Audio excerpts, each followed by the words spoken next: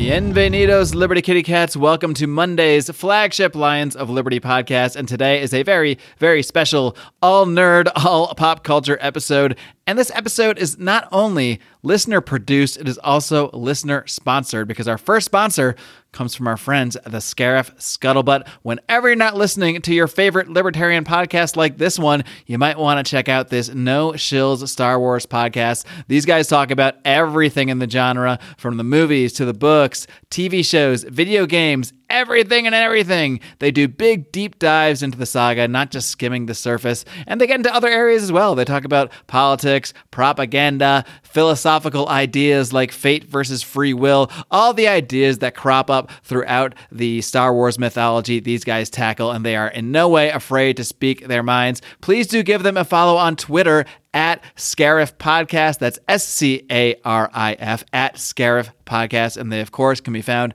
everywhere your favorite podcasts are found. Welcome to the Lions of Liberty podcast. Here's your host, your guide, your shining beacon of liberty, Mark Claire.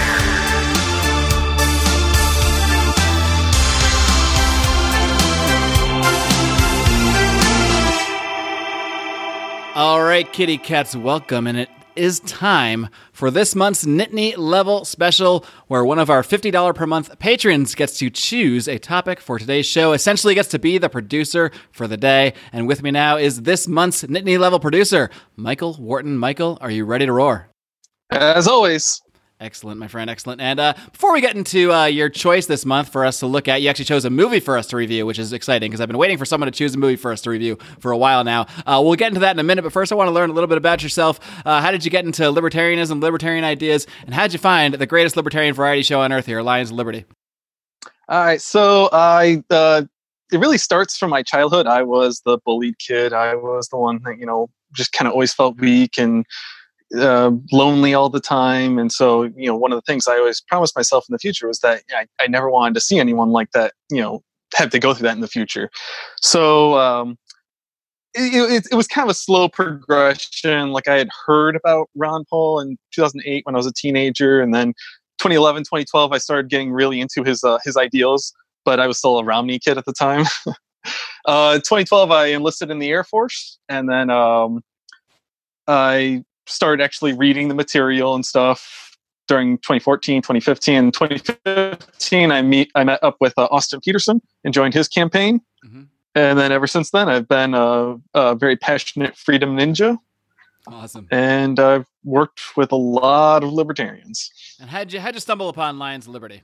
Oh gosh, had to have been, I think it was like during the first time you guys did the Liberty draft, and like I had heard you cross over. Oh, wow. That was maybe 3 or 4 years ago. I think it was 2016.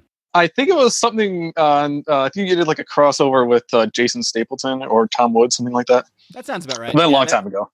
Those guys are always trying to glom off our fame and that sort of thing. So, We let them get in the mix once in a while. Let's go and talk about your selection for today. Like I said, you had a movie that you wanted us to review, so why don't you I'll let you tee it up. Why did you make the selection? You can also talk about your interest in the genre, and I'll let you tee it up however you want. You're the producer. All right. So first and foremost, I'm a casual anime fan. I only like about 4 or 5 shows and a few of the movies, but undoubtedly my favorite film of the genre and one of my favorite films of all time, definitely top 10, is the 1988 anime classic Akira. With that movie, it is one of the most influential, not only of its genre, but probably in all of movie history. As since the 32 years it's come out, it has influenced some of the biggest films of all time, some of the most popular shows, and many of its attributes still are lingering in today's Hollywood and across the whole world. Shows like Stranger Things and movies like The Matrix, Looper, Chronicle, all those are like directly inspired by Akira. And then there's a bunch of other shows and movies that had like somewhat inspiration from it. Many of its iconic scenes, including the most infamous, which is the bike slide, is actually directly parodied at least a dozen times in popular culture. And and one of the probably the biggest thing to come from it is this is where we get in anime the infamous rivals screaming each other's names at the top of their lungs. So, which I think is a requirement for every anime film or cartoon or what have you. Yes, for sure. Why did you specifically choose this for this libertarian podcast? I don't want you to spoil anything because we're going to go through the whole movie in just a few minutes here. Oh, for sure. But maybe just give a little teaser of some of the reasons that you're seeing some sort of libertarian themes through this movie too.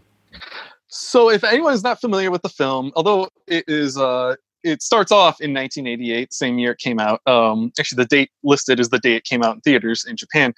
And in the beginning, Tokyo is destroyed. And then, so it picks up 31 years later in Neo Spoiler alert, Tokyo. but that's just the first 10 seconds. So okay. That literally is the very beginning of the movie, yes. So before you even introduce any characters. So it's set in 2019, the far off future. Right. But in this far off future, like it is almost exactly what we're going through in the past year or so, especially this year in 2020. Like we have dealt with a lot of calamities and disasters and stuff, and here you have this dystopian cyberpunk future where you see this gleaming metropolis in Neo Tokyo, but at the same time you have these absolutely terrible government schools, you have gang warfare, you have a crackdown by a militarized police force, you have corrupt government all around. There's so many themes at play here that even if not directly libertarian, they are something that libertarians can appreciate. Like this is one of the, if not the most accurate prediction of the future of any film. Yeah, it's one of those movies where if you watched it in 1988, it probably would seem very sort of futuristic and dystopian. But watching it today, literally just after the year it was supposed to have taken place, and seeing the parallels is really frightening, actually. Without putting aside the supernatural elements, just the element of the police state, the state of affairs in Tokyo, the protest, the checkpoints that they're talking about is very similar to like the curfews and the lockdowns that have been going on in American cities, and then. What you really see is all these libertarian themes sort of being spliced in. Now, in some way, everything can have a libertarian theme because us libertarians can find the themes in everything. But this one, I think, the subjects are pretty overt, and the stuff for us to dissect, it's very juicy. So we're going to get into this thing in just a minute here. So hopefully you can tune in here. We are going to be streaming this live in the Pride. Of course, people that are in the Pride in Patreon will be knowing that because they will be in the Facebook group able to see this live stream. So just another reason to join the Lions of Liberty Pride. You can get access to the live streams that we do through the secret Pride Facebook group for as little as $2 a month. It's hardly anything, just a little chump change. Or you can give us as much as 50, 100, 250 a month. 50 a month, though, gets you to be in the seat that Michael's in right today, producing one of these episodes. So, Michael, thank you so much for setting this up for us, for contributing, for all your support over the years, and we hope you enjoy it. So, I hope you're going to kick back and then review this thing with us, or watch us review it anyway. Oh, of course, for sure. One more thing to add on to that. This is the film that predicted the 2020 Tokyo Olympics in 1988, 25 years before it was decided there. And because of the way the movie ends, it's more than likely those games get postponed as well. Yeah, without spoilers, I think it's safe to say the Olympics will not be taking place in the world of Akira either. Michael, thanks so much. Again, thanks for teeing up this topic. I really appreciate the support, man. We'll talk to you soon. Oh, for sure. Thank you. I just have to start and say I love how magnificently 80s the opening scene and music of Akira is. It brought me back to a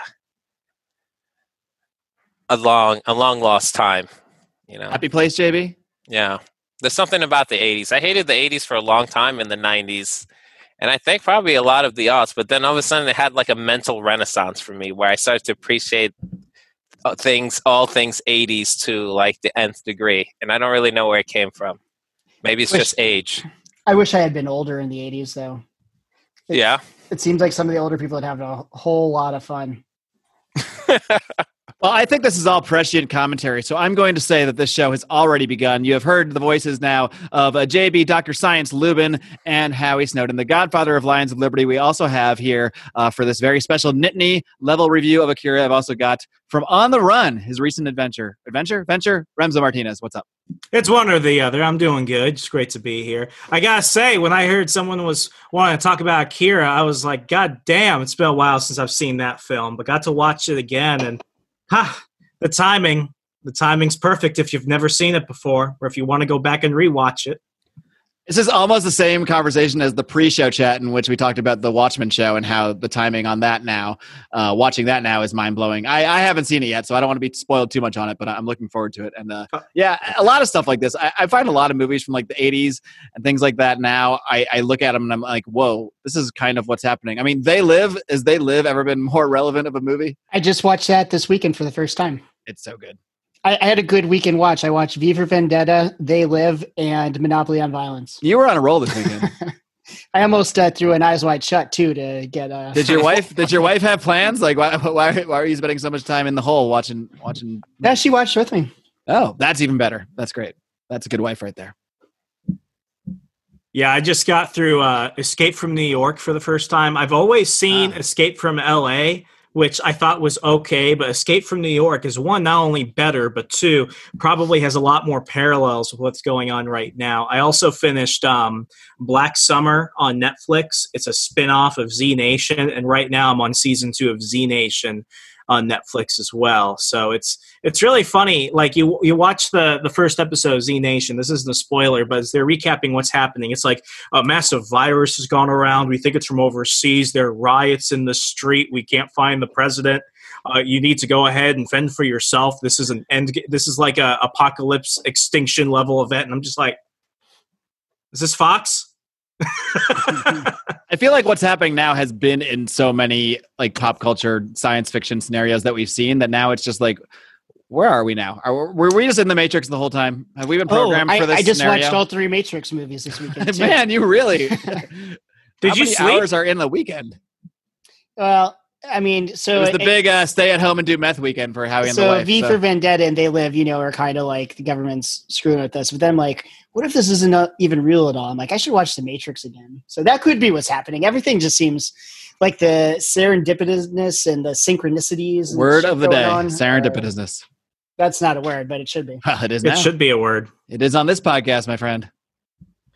I will tell you that. So this is the first time I saw Akira. I think Howie is the only Akira virgin here. Is that correct? Yeah, I'm not really an anime like weeb dudes. I didn't like it. I'm sorry. I might be the only one. Howie's skipping right to the review, right to his review of it. I didn't like it. I mean, I was looking for libertarian themes, and it's like no one's a libertarian in this movie. Like these people are all awful, and that might be part of why I didn't like it. I didn't like any of the characters. They all seem to be like terrible people. Nobody followed the nap. That's pretty much true. Yeah, because even the hero of the film, I guess that would be Kaneda probably. I mean, he's like a thieving street punk. Yeah, I suppose he's the protagonist. After he got his powers, he became way less likable. Like he became such a dick. You're mixing up Tetsuo. Howie's already. Tetsuo. Yeah. Howie finally displaying his racism for all those Asian people. Yeah, one of those guys. I don't know. One of them. All right. Well, I'm going to just run through the movie as kind of give a little recap based on my notes, but you guys can all feel free to intervene at any point because I want to really go through the whole thing piece by piece, sort of, based on my loose notes and loose memory, and even loose notes and even looser memory. That's how I roll. But we start off on July 16th, 1988 in Tokyo, Japan, with a giant explosion that to the naked eye might appear to be an atom bomb or something like that, and Tokyo is destroyed. So a really, really, really heartwarming way to start things off. We then head immediately to 2019 in New Tokyo. So they've managed to rebuild the city, which is nice to see all those years later.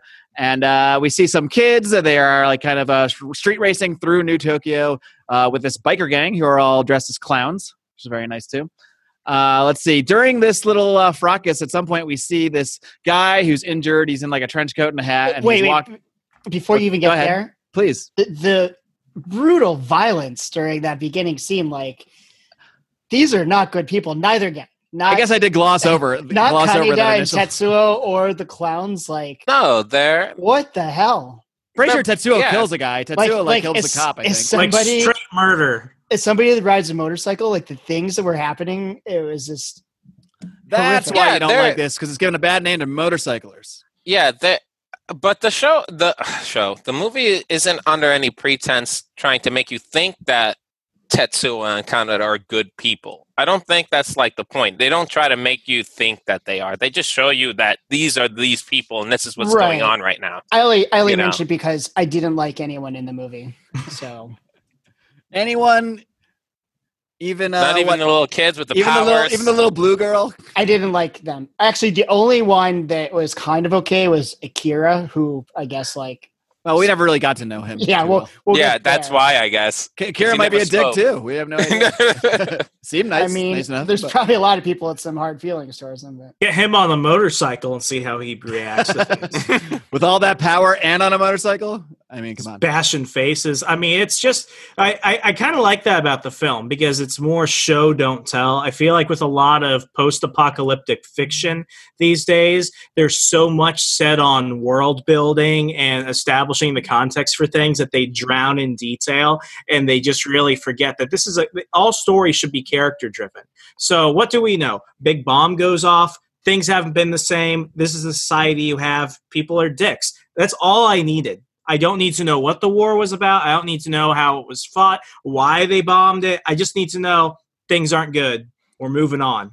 Yeah, I kind of took it as there was all this destruction, and then now look how much society sucks. Like, this is what we have.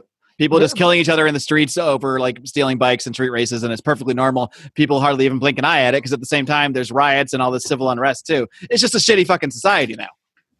But the telling part, like, I don't know if this is common for all anime or not. I understand that it was dubbed in English, the version I watched, but the dialogue was just dumb. Like it was. Well, you're going to get that with it's no better. There was nothing to it. It's no worse than Star Wars dialogue. Come on, Harrison. I mean, Star Wars dialogue is like really written for like second graders. A movie like this is not really about the dialogue. I guess let me ask you this question. How many of you watched it dubbed? I've only seen it dubbed versus in the original Japanese. I feel like 20 years ago I saw it in the original Japanese with the original subtitles. Japanese, how is that even going to help? Because you have subtitles. Because you'll read it instead of listening to their voices. I think it makes a difference a lot of cases, particularly in media like this, to get the emotion of the Japanese actor, but just still understand what they're saying with text. Because I rewatched about a quarter of it dubbed, and I'm like, this doesn't feel right, and I moved to the sub, and I was immediately like back into it like I was younger. Maybe it's my bias because that's how I was first introduced to it, so it felt more comfortable. But this is a huge controversy, and anyone who is into anime knows exactly what I'm talking about. What is the proper way to consume Japanese media? And I'm very much into the subtitle camp. I think dubbing almost always, not in every case, because of course not, but generally it lowers the intensity of what's going on because it feels faker. You know that you can feel it, you can hear it, and it's not when you listen to the actual Japanese, it's so much better. I'm the same way when it comes to consuming any media of a foreign language. I would rather hear it in the language I don't understand and have to read the subtitles than to ever see it dubbed anything, even if it means I have to read the whole movie, because it's just there's so much of a film, and like the portrayal of the characters comes from not just the words, but like the way they're saying something and the truth in the character, and that gets lost in an overdub almost always. And I'm going to make a comparison to watching Japanese wrestling. Even in an animated thing, animated, absolutely, even animated for sure. Like I think the evidence is in the fact of how much you hated the dialogue and the characters. Okay, I guess. Hey, I didn't know the right way to watch it. Somebody should have told me. Well, I watched it the same way, and I didn't have the same visceral hatred as you. So there might be other factors here, but I'm a fan of Japanese pro wrestling as well, and I would now they do actually have American commentators, which is okay, but they used to have American versions that were just talked over or subtitled, and I would always prefer to just hear the Japanese commentators. I have no idea what they're saying, but the emotion that they bring into it and they display it during it guides the whole story. Whereas if you're just reading it, or it's not the same thing's not there if you're just hearing an overdub or someone translating what someone says. It's like Mexican soccer announcers. They could say Pedro got the goal, but there's something about hearing he got the goal. Yeah, exactly. And then it lasts for another 10 minutes. I mean, I think I he scored isn't quite the same as goal. 2 hours later. Yeah, I think we're out of time. I read I read the first couple Akira graphic novels in like high school. And what I do know about the film, and this is one thing that's frustrating for people that grew up as the comic was coming out in the mid 80s, the film is the first half of the second book with little bits of the next 3 volumes, and then the second half of the last. Because the thing that is frustrating to a degree is that the creator of the Akira comic also directed the film. And as he was doing the film, he was actually still writing the comics. And the series didn't end until 1989. So in a way, it's like Game of Thrones. The movie ended before the series, huh? Or yeah, absolutely. And I mean, that's the part that's frustrating. And, you know, to a certain degree, it's almost better that at least he had his foot in both, because both the comics and the film, you could say, are both true to their original intention. They're almost 2 different stories, but it's not like one got watered down because of the other, because he was trying to pace himself with it. He had 5 years after the film was released. But going back to the dialogue, the one thing I do have to say about the film and getting to watch it like almost, I want to say, a decade after I initially did and even read the original manga, the animation is so much better than anything that's getting put out right now.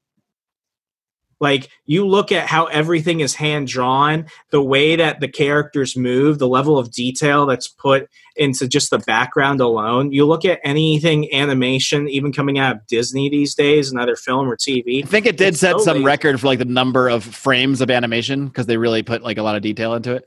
For like every 2 seconds, it took like 4 hours of work or something like that. Yeah. I have noticed in recent times cartoons just look ridiculous. Like I really do not like the animation style going on in today's world. I can't watch any of they're also meant for like smaller children, but like I tried to watch Marvel's Spider-Man when the first season came out on demand. It's the current Spider-Man series that's getting put out through Disney. And I remember when I was in middle school, I had the Spectacular Spider-Man, which was then through Sony explicitly.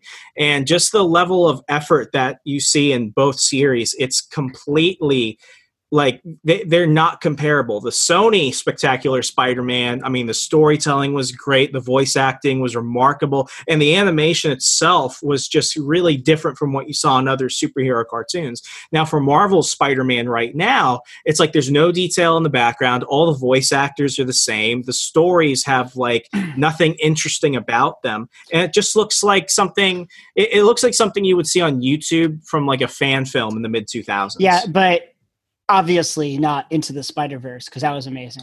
Completely different. Into the Spider-Verse was remarkable. I think that should have gotten Film of the Year.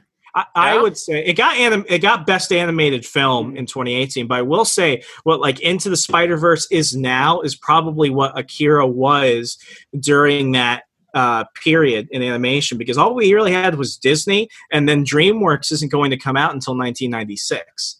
And you look at it like Akira still is better than anything that DreamWorks put out, and DreamWorks was remarkable with their animation. And I mean, similar to the Spider-Verse, like the style of animation there was kind of meant to give you the feel of reading a comic book only in a movie, and I think that the style of Akira is sort of meant to reflect the style you're going to see in the comic book. So I think that's kind of a similarity there as well. Absolutely. I mean, I think it was Ridley Scott when he did Blade Runner. He was remarkably influenced by Akira, and I went back and watched the new Blade Runner 2029 or whatever, and I watched that and then Akira a few days apart, and I mean, there's just I think animation gets really less credit than it deserves because it's seen as a medium for traditionally the stereotype is it's a medium for like kids and stuff like that. But you look at a lot of the cartoons that people are consuming now, they're more for a mature audience. They're more adult based. And we've seen that in both animation and comics. So, I mean, you look at the amount of stuff that you see in the background of Akira, from the signs to the background characters to the billboard ads to the holograms and stuff. It is still, I would rather see that and see so much more life to the background than what you see in Ridley Scott's Blade Runner, both films, because it's just so dark and there's not much they can do unless you're on the street level. It's almost like there's a whole world there, you just don't see it. Akira throws everything at you. So not to get too sidetracked, but just talking about the medium, I don't know if Howie's any middle of you- name is Sidetracked. So I don't know if any of you guys have experienced this before or not, but I used to read a lot of comics. I would, every week when the new comics came out, I'd go to my comic shop, buy them all. The store closed down, and I was like, oh, you know what? I'm going to get the digital versions and just read them on my Kindle. And after like a month or two of that, it wasn't the same, and I just kind of stopped. I'm like, whatever. There's enough comic shows and movies and stuff. I only read comics digitally, but I do miss it's out of pure convenience though, and I do miss the feel. It's not the same at all. Like I really, I don't know. I walked through the rain yesterday to go to my comic book store and pick up Dark Knight's Death Metal issue 1. I'm a paperback purist. It does seem more like it took me a while to get on the ebook bandwagon, but I definitely like reading books more than comics. There's something about comics that doesn't feel right when I'm using it in ebook format, but I still do. I jumped on Marvel Unlimited, mostly probably due to Mark Claire singing its praises, and I've been reading comics on there, and I like it. I'll continue to do so, but I do JB feel sounds like a prime something... candidate to listen to Remzo and I's new comic book podcast that's coming very soon. It's like there's something doesn't feel the same, and it's not as bad when it's a novel, when it's just text.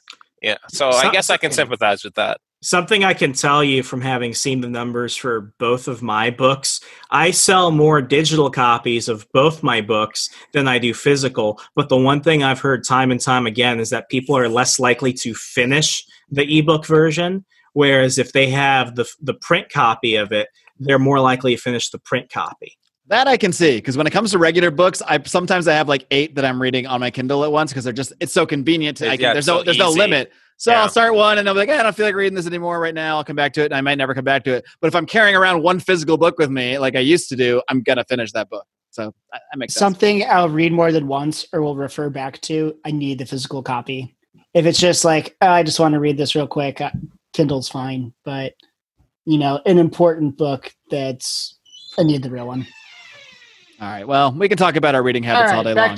Back to Akira. But we're here talking about a movie, so I'm gonna try to kind of pick up my recap a little bit. It's for people. I think we've only made it about 10 minutes into the movie so far. I'm gonna blaze through. People are killing each other. I mean, I think it's we've set the tone because that is what's happening. There's people killing each other in the street. There's chaos. There is madness. There are news reports about protests, and there is just New Tokyo is just a shitty place. These kids are. I mean, I think Tetsuo actually kills a cop at some point who's just chasing the kid who stole a bike. So, like Howie pointed out, these are like really bad people from the beginning. I guess it's just a matter of degree and what they go through throughout the film. But during this whole melee, we also see this guy who's injured, and he's wearing like a trench coat and a hat, and he's walking around with this little old, I call him chubby, what do I call him? Chubby blue old kid, something like that. Yeah. Little old kid is what I call him. Because he's like a kid, but he's old. Yeah. So, and he's blue. And this creature seems to have some sort of psychic powers. That seems pretty obvious to us. And at some point, Tetsuo runs into, this is after the whole melee and everything, Tetsuo actually runs into this little blue kid, or like with his bike, and there's this huge explosion. And Tetsuo's all messed up. And then these government guys show up, and there's this guy who he later is just referred to as the Colonel. He might have a real name, I have no idea. I found it really hard, other than Kaneda and Tetsuo, because they were referred to so many times during this. I found a real hard time keeping track of anybody else's name in the whole film.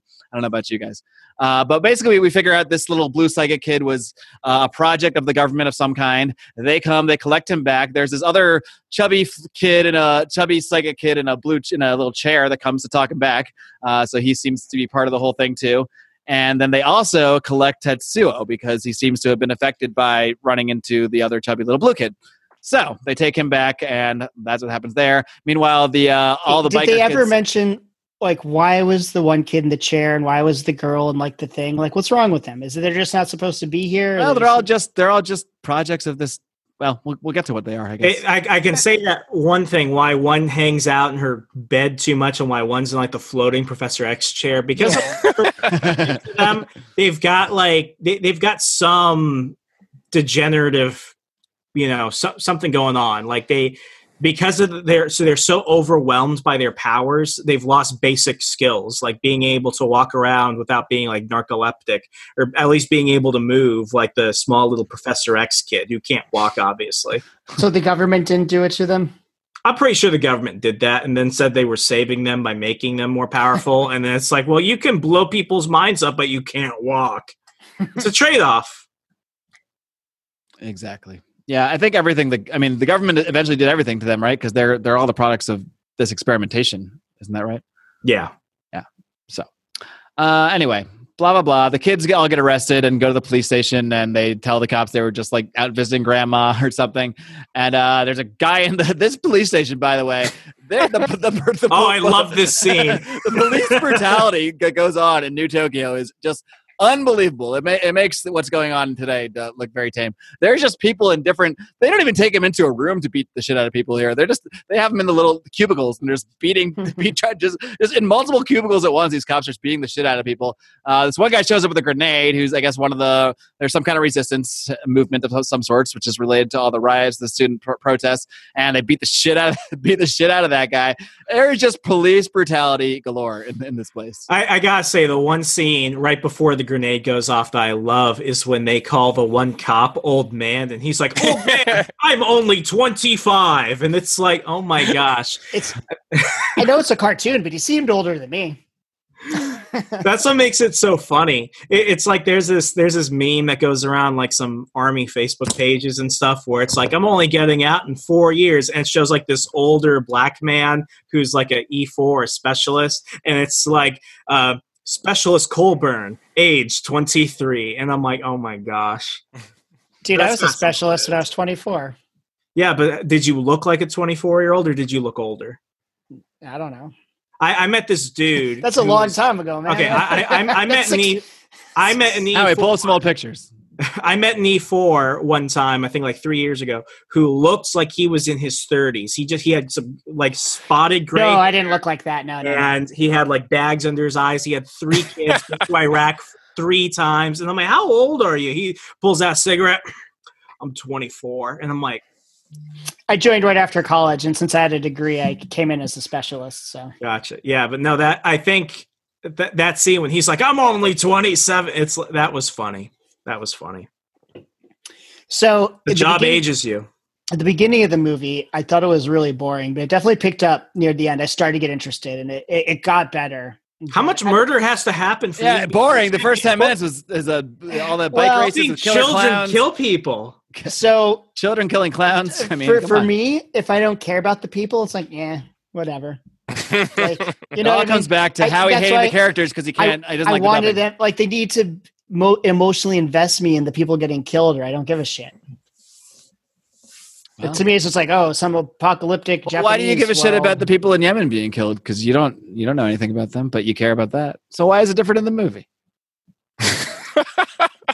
Howie has no way to answer that. I've trapped him. Yeah, you're right. If they're anything like the people in New Tokyo, maybe I'm not against this one. Damn it. I was trying to get Howie to respect the people of New Tokyo, but instead I just got him to stop caring about the tragedy in Yemen. So had the reverse effect. Oh, well, what are you going to do? During this whole thing, Kaneda helps this chick get out of the police station. And boy, he is putting the Mac on hard with this one. But she disappears behind a bus in classic, movie style. We also see Tetsuo back in the lab. Stop. All right, stop. And when she blows him off, he's like, "You bitch! What a bitch!" And I'm like, "Holy shit! This guy is such a jerk." See, this is why you're here, for the important details. I couldn't believe it, the way how he hates Kaneda. Spoke about that woman. I mean, I could understand, trying to get with a hot girl, but then she should have been more grateful. She could have just said bye. So, this is before. This wasn't. That was my reaction that happened. But then later, when I found out she was playing him the whole time, and it was part of that movement or whatever, whatever. She's a shady, two-faced person. I don't know. All of them. I don't want anything to do with these people. But go ahead, continue. Yeah, I was confused about who everybody was at first. I thought that the person that chick was working with was like a cop. I thought they were like cops, but they're actually part of this resistance thing. I don't know. It's all very confusing when you haven't seen it in 20 years, and it's hard to kind of, they don't spell things out for you right away. You kind of have to learn things as you go. It could be the times today, but when they're the resistance, I just think probably a bunch of commies. You're probably right, actually.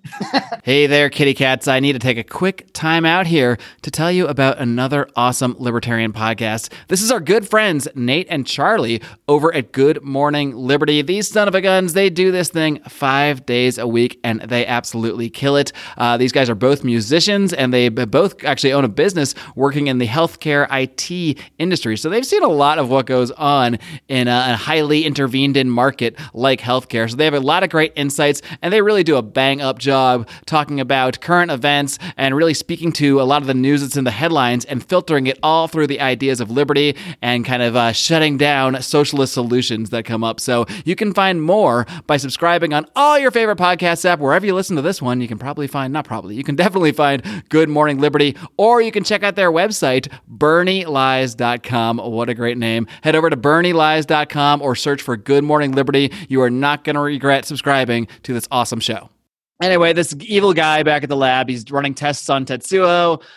He's telling the colonel that he's seeing a really weird pattern come from him, and they're having this whole conversation, and they refer to whether they can control the power of God, which they name as Akira. So I think that's the first time in the movie we actually hear the word Akira. We don't really know what he or it is beyond that at this point. What did the guy say? Maybe, sure. Yeah, he was like, perhaps. Let's find out. And the military officer in charge is like, all right, just make it happen. Like, all right, dude, if you're... Is that classic military stuff? Like, should we be doing this? I don't know. Just do it. If your scientist is like that unsure, you just need to step in and like do something. That's poor leadership. I couldn't believe he just let that go on. When you're dealing with children that have the power to blow people up, you'd think you'd have a little bit more caution. Well, when he's like, do you think you can stop it from destroying our whole civilization again, like the last time? And like, well, maybe put a stop on that, not be like, make sure you do and walk away. I don't know. Maybe just get one yes or something like that. One definitive yes. We then go back and see the kids at school, and much like the police station, the schoolmaster is also abusive as fuck.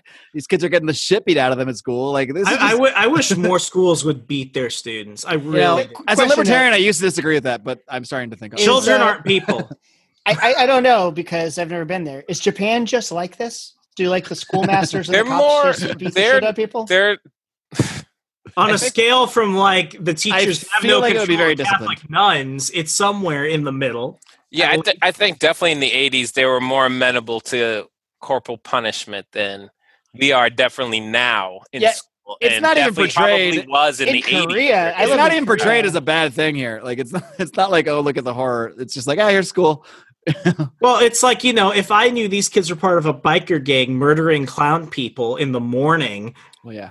I'd probably beat them too. Yeah, is this all like? Did that happen at like 2 a.m.? Them at night. Yeah, but then they would go right to the police station and right to school. Man, what a day! It's all in rapid succession. Life sucks for these people. Getting beaten by your principal is the least of their worries. It's probably a nice reprieve, actually, from what's going on in life. Like, I could have been beaten by the cop instead. I'll just get beat by the teacher. I don't know. I'm probably a poor libertarian on this, but a little bit of corporal punishment's never really bothered me that much. No. That's your one deviation? I thought it was going to be asteroids. No. It's, I guess, whatever. I'm not a libertarian. Everyone gets one, two, not two, Howie. All right, just take away the term. I don't give it. Howie's no longer libertarian declared. I mean, like, it's not the worst thing in this world that the film has showed us so far. By far, it's probably the most. Well, like, they could have kids killing each other is probably worse. Yeah. Like the stuff that they've done, like in the first 10 minutes, is worse than like 30 seconds of them getting punched by the assistant principal. Yeah. To me, if you they saw a suicide bombing literally right before. Maybe this whole movie was to normalize police brutality and schoolmaster brutality in Japan by making the kids look like pieces of shit. Was Soros funding this? Where's the money behind Akira? JB, were you about to say something, or did I imagine that? No, I wasn't. Okay, great. Perfect. It's like, who are these people? One last thing on corporal punishment. If you're causing injury, it's wrong. If it's just like a little bit of pain, come on, that's fine. The kids need that. Agree. Like, if I act up, my mom gave me a slap in the face, I deserved it. It's not like... This is a different thing we're talking about here. We're talking about corporal punishment in school, having like Yeah, your principals, administrative parents staff, and your and school is a teachers just different beating thing. the fuck out of you because they didn't like what you did. Well, I don't think here's you would the be thing. okay with Where that. are the parents? The parents aren't there. The parents aren't there. So I'm lucky. In my high school, our detention was called JUG, Justice Under God. But, like parents that went to that school, I knew from them when they were younger, like they'd have to do things during JUG, like kneel and rock salt, or like one guy went to the principal's office and like mouthed off. He just like knocked him out. Like, Okay, like the knocking him out part, I could see that. The kneeling and rock salt thing, that's excessive. So maybe the Japanese in this case are onto something. Just smack them a few times in front of their friends, and you're good. still a fan of Catholic schools, by the way. Anyways, Mark, continue on this. I would love to see Howie as a Catholic schoolmaster someday. Just something I'm Knocking Awesome. kids out left and right. just a sitcom. Just a little sitcom script. A If little I could pitch go up back also. in time Floyd to the Mayweather of secondary education, Howard Snowden. So I heard that story from my ex-girlfriend. You guys know Jamie. Her dad went to school there, and he was going to detention. He was like in line where they're going to find out what was wrong, and the dude in front of him like mouthed off to, I think it was Brother Lemon, same guy at the school when I was there, and he was just like, "What did you say?" It's like boom, and her dad just like stepped over him to like see what like is. So, Well, all right, well. all right, back to Akira. The kids are back- getting beat. Back to the film. At the hospital, a nurse, I find this interesting. He was like this, they're wondering if they can even like harness his power. They're getting all these weird readings from him, but they just put him in like a regular hospital room after that. Anyway, at the hospital, this chick goes to check on Tetsuo, and he is gone. So, and then he shows up at this, there was a girl back at school who was asking about Tetsuo, and they're like, I don't know, he took off, whatever. His friends didn't seem to give a shit about him, by the way, at all. They were like, I don't know where he is, whatever. He got blown up by some kid and taken away, whatever, who cares? A typical Anyway. Tuesday night. Yeah. Anyway, so Tetsuo does come up to this chick, or kind of seeks her out, and then what happens then? Where was I? Yeah, he just shows up. He's got this bandage on his head, and then back at school, Kaneda's bike is stolen by none other than Tetsuo. So Is it really Kaneda's bike since he stole it? well, it's the Did he steal it? Yeah. It's the bike that has been acquired by Kaneda most recently through the rules of the road. The first, like in the beginning when Tetsuo was like on it, and he's like, Yeah. steal your own. It's Yeah, your that's motorcycle when you beat the owner in the face. I think that is the rules of New Tokyo. It legally Hey, becomes yours. that bar in the very beginning though seemed like a cool place to hang out. It did. I think we should go there. I'll give If it you're that. I'll doing give it crystal meth, like, jeez. And now we know the kind of bar. If I lived the kind in of New establishments Tokyo, Howie likes to. if I lived in New Tokyo, I'd be doing crystal meth. You probably would if you lived in regular Tokyo, Howie. That's how you get the that's how you get the superpowers. The ones to blow up people's minds at that I point. certainly wouldn't do it in Singapore though. You don't know what's in that stuff. No, I mean you go to jail for life. Yeah, no, you don't want to even spit gum on the ground. You're screwed there. Yeah, imagine if you stole a bike. That is not all Michael Fay did, by the way. Remember that? Who on this show remembers that? His Even knows public, his the cane. guy that got the guy that Yeah, got canned. I remember that in Singapore. That wasn't. Yeah. He was vandalizing Singapore. cars and stuff and spray painting things. He deserved some lashes. Come So on. what he got was mercy, basically. Kinda, right? Because he didn't have to go to jail or anything. They made That's such a a big good deal out of trade-off. it. He got Well, some if they lashes. asked me if you want to get caned or spend time in a Singapore Cane me. prison Yeah, as an cane me. American, Cane me, I'm baby. like, I'm gonna take the cane. I bet I'm you taking a cane Singapore. every I time. bet you Singapore prison's pretty nice though. Actually, I don't know. As a foreigner, I don't want to spend like one Yeah. day in a foreign prison or a prison period. Like I don't people care. from Singapore. I fear Wonderful. Howie amidst the Mad Max utopia. I definitely This is wouldn't when the fear. Warlord comes out. Lord What did he do? Snyder. He stole some bread. Give him some lashes. Punch him in the face. It's just a little corporal punishment. Anyway, they're chasing Tetsuo. Tetsuo's bike dies or has a problem, and during this scene, he something where he starts to figure out the problem with the bike with his mind, and he even thinks it to himself. He's like, "Wait, I'm figuring out how to fix the bike with my mind," and he's clearly there's something going on with him that a lasting effect of whatever occurred to him when he ran into little old blue kid. Little old And- man. They then suddenly the clowns show back up. I guess they've just been riding around waiting to find these kids again, and they attack Tetsuo. They attack this chick who they basically try to start raping her. They don't get that far, but they rip her shirt off. We see boobs. We see anime teenage boobs. So nice. I was watching that, and my parents are on the couch right next to me because they're there. We have the one TV, and I see that scene, and I'm like, this isn't the film I really want to be watching right now. Situation. I came in at a weird time. This is not the whole thing at all. It's actually the only rape scene in the whole film. So there it is. Just one. Just one. Anyway, then the rest of the gang shows up, Kaneda and company, and it's on. There's a whole fight. Tetsuo just beats the shit out of this one guy. He is just furious. He's going on a rant about people ignoring him, how he's not going to be ignored, and blah, blah, blah. Clearly, this kid has issues. And he's taking it out on this dude here. And during the midst of this, he starts having these weird psychic visions, and he hears the word Akira. He is. I wrote down he is tripping psychic balls right now. Pretty accurate. Then the army stows back up again. The colonel is there, and they collect Tetsuo again. They take him back. Let's see. What happens next? There is. All right, we're in the plaza. That's the next night now. And there's their army or the riot police are just shooting shit up. I mean, there's protesters, and if you think if the police brutality we've seen lately has been bad, I mean, there's just nothing compared to what's going on. They have no chill. No, they're just mowing people down. They have no fucks to give. These riot cops are. It's not clear what they are to me. The riot police, the army. Those were terrorists, Mark. They're terrorists. Yes. So you gotta kill them. Kaneda is there, and he sees that chick, the same chick that disappeared behind the bus. She's running from the cops and shooting at them. So he's like, "Hey, this chick seems cool." She's shooting at cops, so I'm gonna chase after her. Let's see. Back to the evil colonel and the scientist. They are talking to the old blue psychic creepy baby girl now, who spends most of her day in children's bed. And it's like a glass coffin. Yeah, she's basically she's in this like weird bubble. This is like some Psycho level stuff where Norman Bates has his mom in the chair and he keeps dressing her like, don't disturb mother. Except this one talks and it's a child. Yep. She has a prediction that the city will crumble and that we will get to see Akira again.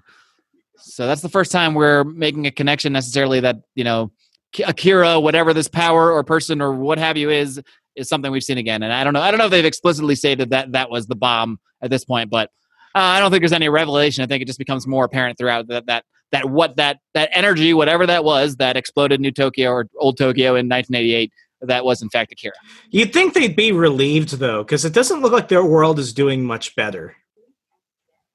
It's almost like, that's not the worst thing. Well, how bad was it before? Oh, you mean if they just blew the whole thing up again and started from scratch? Yeah.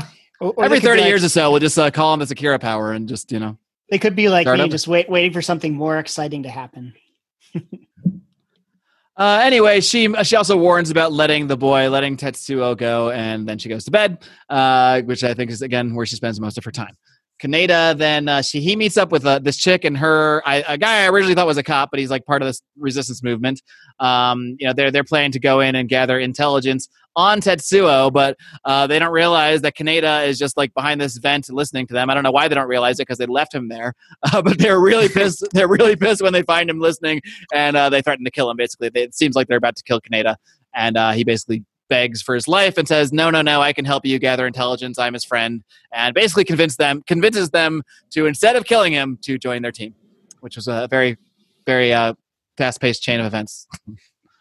Here's my one problem with them, and they never really talk about this in the film. It's like, yeah, they're the resistance, but like, if I've learned something from watching Humanity the last couple of years, it's like maybe these guys aren't any better than the people they're trying to overthrow. Kind of like Hunger Games, where they just replace the president and those people with just like the crazy blonde chick who wants to basically start up the Hunger Games again. It's like, from what I see, if these people just stop beating children and killing clowns in the streets, maybe they have it coming. The resistance are coming, Fox. It's just going to be a change in management. They're going to be the ones with the tanks. Lord Howie is laying down the iron fist again. They're a bunch of tankies. Is what the resistance are coming, Fox. Destroy them all. Have no mercy. We also we do hear a guy in the plaza who is, I guess, maybe part of this cult of Akira that we'll hear about. He's talking about the return of Lord Akira. So this Akira whatever is something that other people. These guys, are I aware was of. interested in hearing what they had to say. I'm sure you were.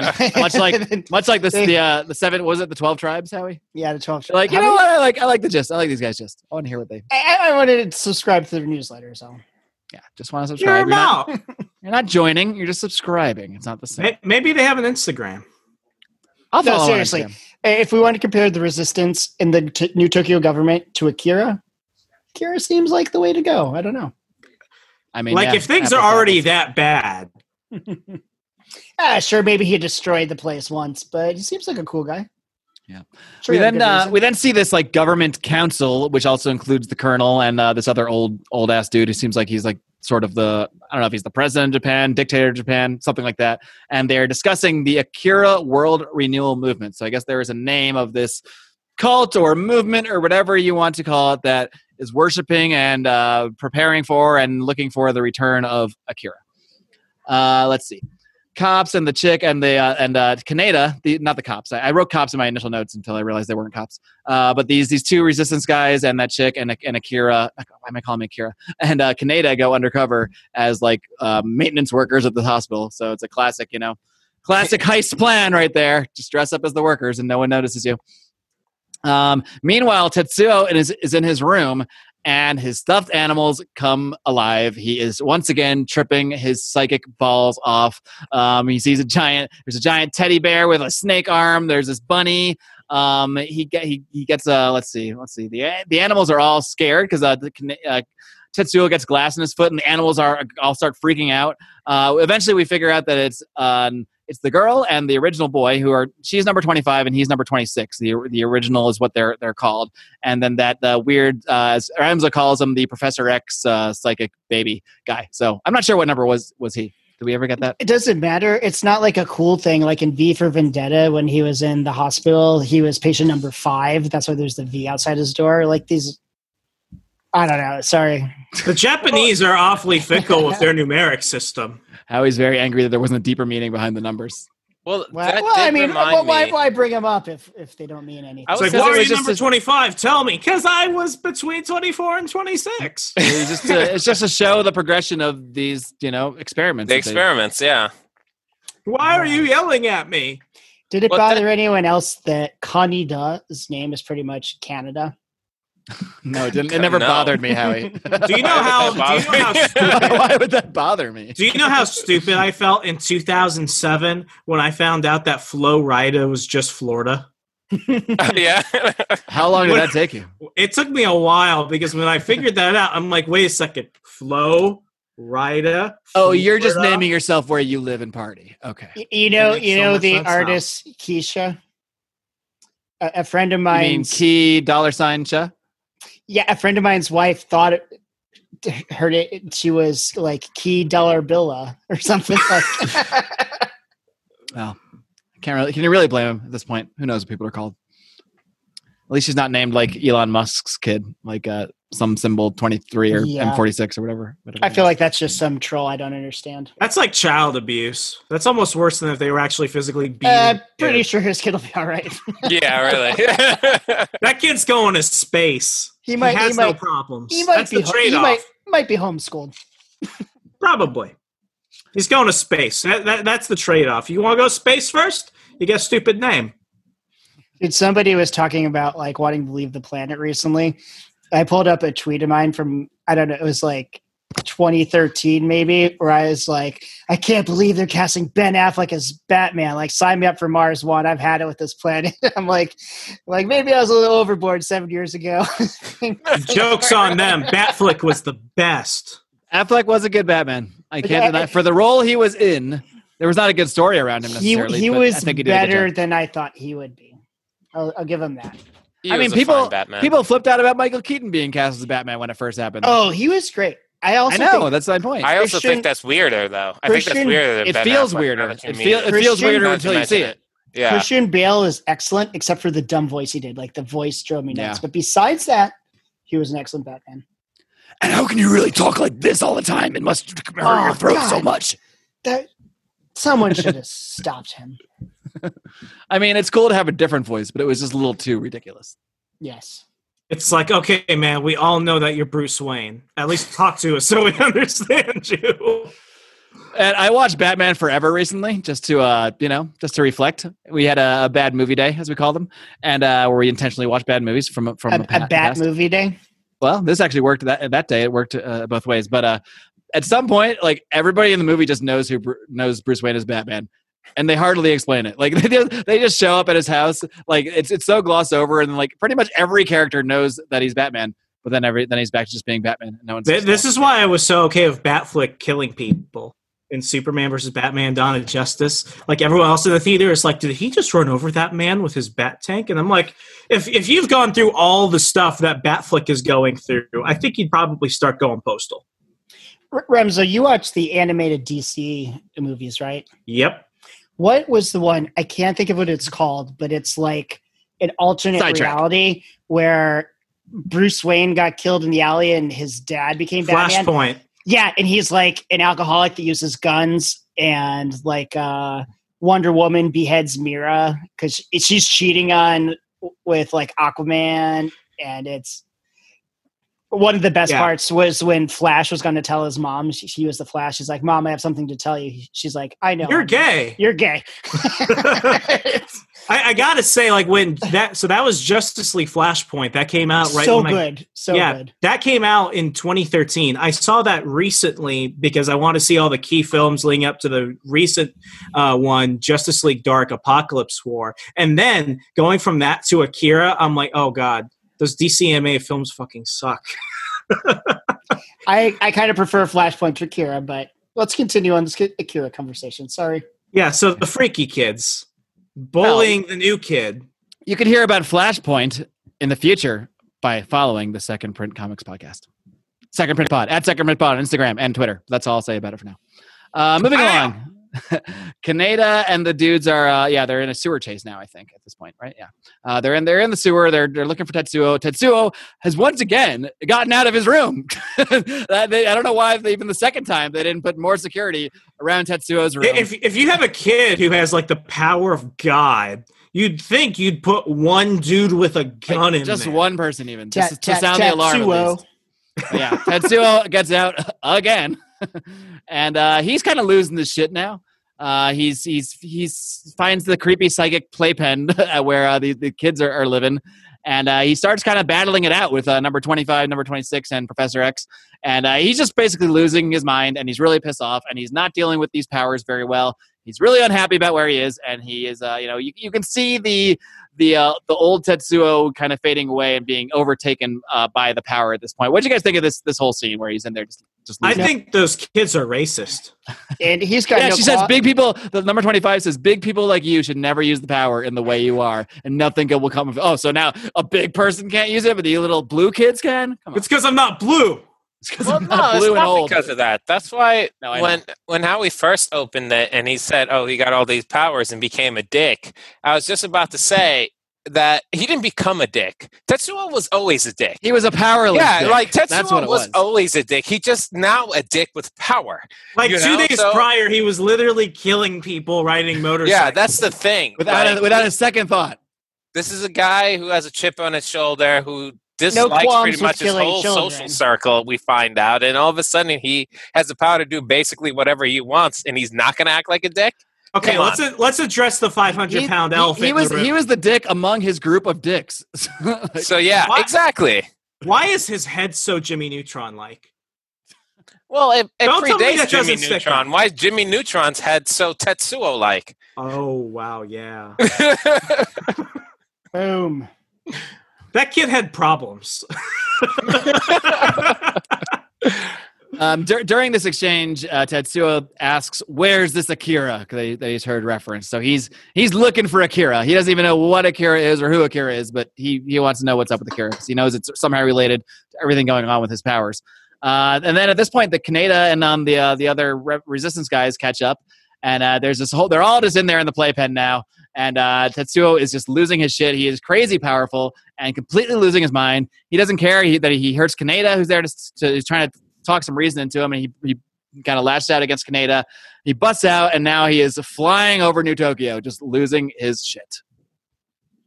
What do you guys think about? Oh about, well, about I mean, about let's Tetsuo? let's not gloss over the fact that as Tetsuo is leaving the hallway after fighting the kids, he blows people up with his mind. Oh yeah, very very casually. Yeah, that's some Scanner Yeah, he Darkly does level kill shit. a whole bunch of people.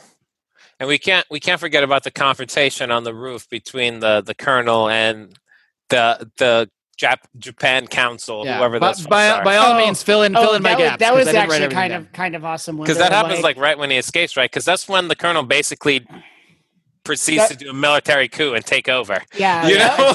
that was kind of coming awesome. next, That yeah. might have been when I started to like actually get excited about it. He was about to Like, start that's- tossing people out of helicopters. At that They're point. like, oh, you're under arrest, Colonel. He's like, yeah, kill them. This is Oh, you were about to bring that up? He does have a good, sort of interesting. Maybe this is sort of a libertarian talking point in a way, but he tells all the soldiers. The colonel tells the soldiers because it's first there's all these soldiers and the big government guy or the head guy or whatever, and the colonel says he's going to strip, the colonel kills him and has his guys kill him, and then the other soldiers are just standing there like, what should we do? And the colonel just tells them, look, you're all puppets of corrupt politicians and capitalists, and he orders the arrest of all members of the executive council, and the soldiers basically just listen to him. They're like, yeah, he's right, we're all puppets of these assholes anyway, so whatever, we'll go along They with this. didn't realize that the Colonel was backed by the CIA, and this was a color revolution. Let's just say that's not the case and try to weasel in some libertarianism here. we When probably is that military coup ever good? Sure. Probably I mean, not. When the civilian government is truly fucking up, did he do the right thing by superseding the civilian government there? I mean, it's no worse than what the 'Cause clearly Jedi were they're about fucking to up. do in Star Wars. It's not like he was about to take control of the situation, though. I mean, he's not doing that much better he's been overseeing these Would all a these military projects and everything. coup be good in our But at society? least Maybe. From I don't Akira's know. perspective, No. I think they tried to frame it that way. If you go back to the meeting and his discussions with the scientists, he was trying to plead caution and maybe Almost we like he's should the not- good guy. Yeah, Although obviously they were it's all painting shades of him gray out in to this. be the good guy and the guy who was really in the right, and that the council is trying to push forward to just generate this other super weapon that they can now control in the case of Tetsuo. And the colonel's really, if you go between those two scenes, thinking that maybe this is not a good idea. We should probably pump the brakes on this a bit, make sure this doesn't blow up in our faces. Our little blue girl told us the city will burn. I think we should probably listen. So the movie builds up this, I guess, case for the colonel to be in the right when he takes over. When he generates a coup, that's a military coup. If you look in at every the body, sense of the word. if you look at the body count at this point, the children have by far murdered more people in cold blood than the colonel has. At least when he does it, That's true. He does it with some degree of reason. Like he thought this out, and he's okay with his actions. With the kids, it's like, give me your bike. Bam! The more we go into this, the more I'm starting to realize that maybe the teenage bikers are the bad guys in this, and the colonel is the hero. So what do you guys think? Was he in the right? See, I think there's all shades of bad. He in this. didn't seem very concerned with it when he was asking the scientist if he could keep things under control. He's like, whatever, just do it. I don't know. But that was I at the didn't very get it from- beginning, and when it seemed to He had be to not change- the he had case, to he tried change- he tried to put a clamp on it. I He's think like, now all he right. realizes it's out of People control. are not blowing up yet. At this point, people Yeah, are not as soon as blowing up. people yet. started blowing up, he's like, all right, let's shut it down. But the council it. was like, no, full steam ahead. All right.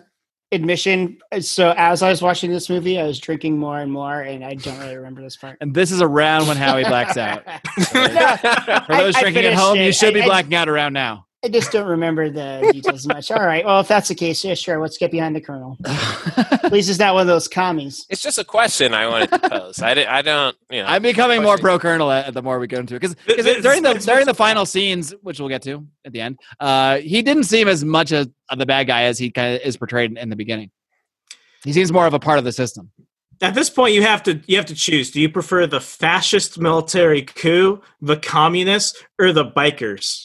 Or these fucking asshole biker kids, I think Ooh. overall, one of which has the power of God. You know what I think? I think overall the colonel is not supposed to be the bad guy, quote unquote, but just a cog in the machine. A cog in the bad system. Yeah, in the bad system. He's not necessarily the bad guy, but through his actions and just negligence, just goes through the motions and perpetuates the bad things, but it's not really, he's not the one cackling in the chair, so to speak. He's just a part of the puzzle. And when he tries to break away from the puzzle, this is what happens. I think that's what his role is. That is the kind of hard-hitting scientific analysis that we bring you on here for, JB. Well done. Tetsuo then goes to the bar, the original bar, I think. I think it was the same bar from the beginning that Howie wants to hang out at. Yeah, it is. And he orders some capsules. And by orders, I mean demands them from this guy. Wait, at the very beginning, when he first walked in the bar, was that one chick giving a dude a blowjob at the table? Probably. I don't remember the scene, but so. I don't remember, but if I know anime like I think I do. Yes. It's going on. One thing about anime is, so I haven't really watched much, but I can tell you my 14 most horrific. No, but my wife was watching some anime. It was called like The Ancient Magus Bride or something. I half paid attention. It was really just playing World of Warcraft, but it seemed better than this. I don't know. Has anybody seen that or other anime? Like, how does this? I've seen more than I can remember. And is this like one of the best ones of what you can remember? Well, maybe I was going to probably save that for the end, trying to remember. Because the first time I saw this, I was like 13, and I haven't seen it like since that age. That's why I was kind of excited, because it's one of those movies you watch, you never really watch again. At least for me. I feel like I have a different take because my first viewing was at age 40. Yeah, not many anime make me root for the military coup. So is that a good or a bad thing? Is it a convincing story? I don't know. In The Ancient Magus Bride, I kind of like this skull-wearing wizard. I don't know. It was more up my alley than this. It's like Gundam. It's like Gundam with the giant robot wars. It's like they're all pretty terrible. There are really no good guys in Japanese like post-apocalyptic fiction. It's just about people who just want to. Did you just say there's no good guys in Japan?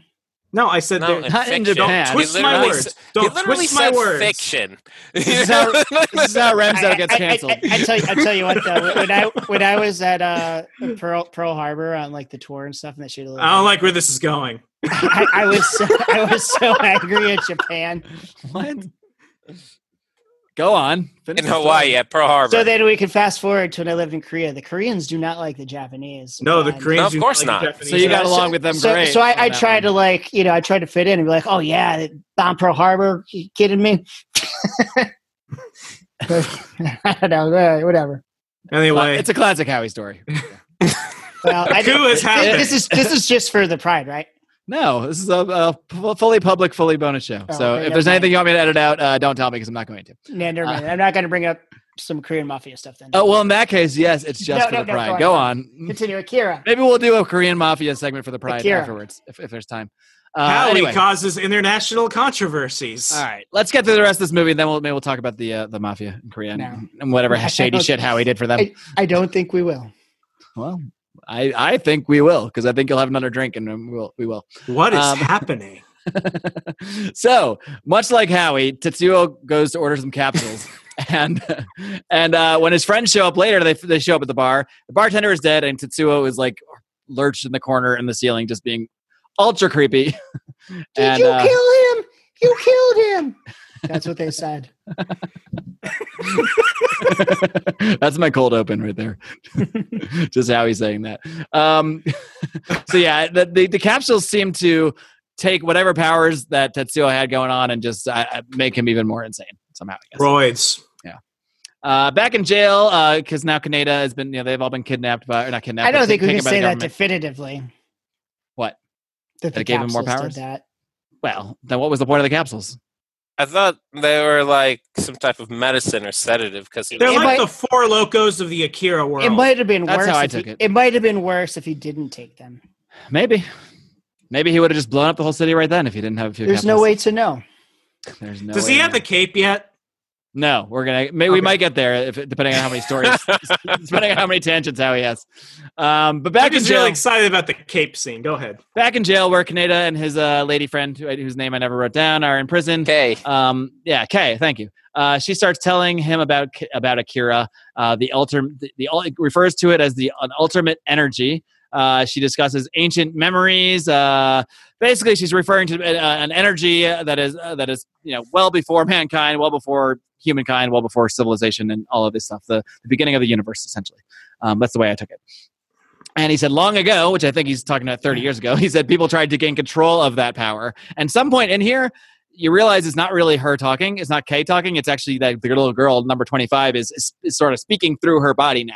And basically, she's channeling this information to Kaneda.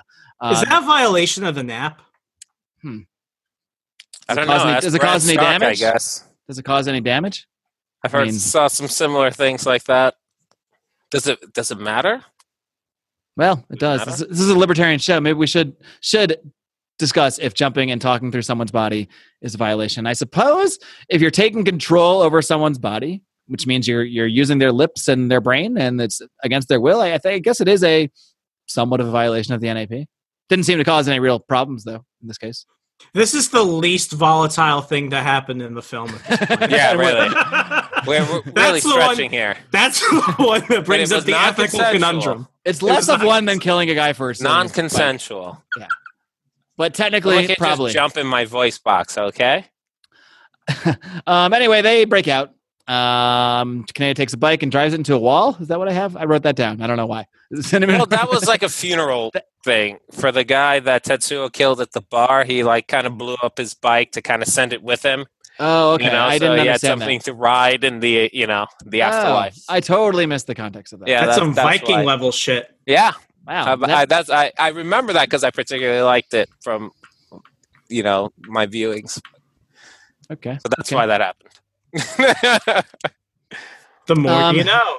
Anyway, that old government guy, like the guy that's not the president guy, but some other old government guy, he finds out about the coup as the army is attacking this building. And then the resistance guy shows up. Do I have this right? Someone can pick up for me here if they don't remember. But let's see. What did I write down here? Oh, yeah. The resistance cop shows up, and you find out that he was working with that old guy in the first place. So there was already the resistance was also within the government as well. Do I have that right? I just want to make sure I'm not mixing anything up. Yeah. Okay. Yeah, it's all right. And then the old guy shoots him. Or I wrote who shoots him, and I'm not sure who shot who. He shoots him, and then he runs away with the briefcase full of cash. Okay, right. Okay, so I did I should trust my notes. All right. Let's see. The army has put this whole place on lockdown now. The entire government institution, and then Tetsuo shows up looking badass, and he now does put on the cape. He has decided to grab a piece of cloth and fashion himself a cape. And he just starts to blow shit up. I gotta say, of all the shit that he has done himself at this point, that's when you know there's no going back. Because if you're willing to put on a cape, that means you're willing to be ridiculed for wearing a cape, which means you can only get away with that if you have the ability to blow people up with your mind. He's given up trying to. You don't think we can make capes cool again? I don't think we can. And if we did, I want to know that if someone makes fun of that cape, I'm going scanners on their mind. I'm going to make sure they blow up in front of their friends and family.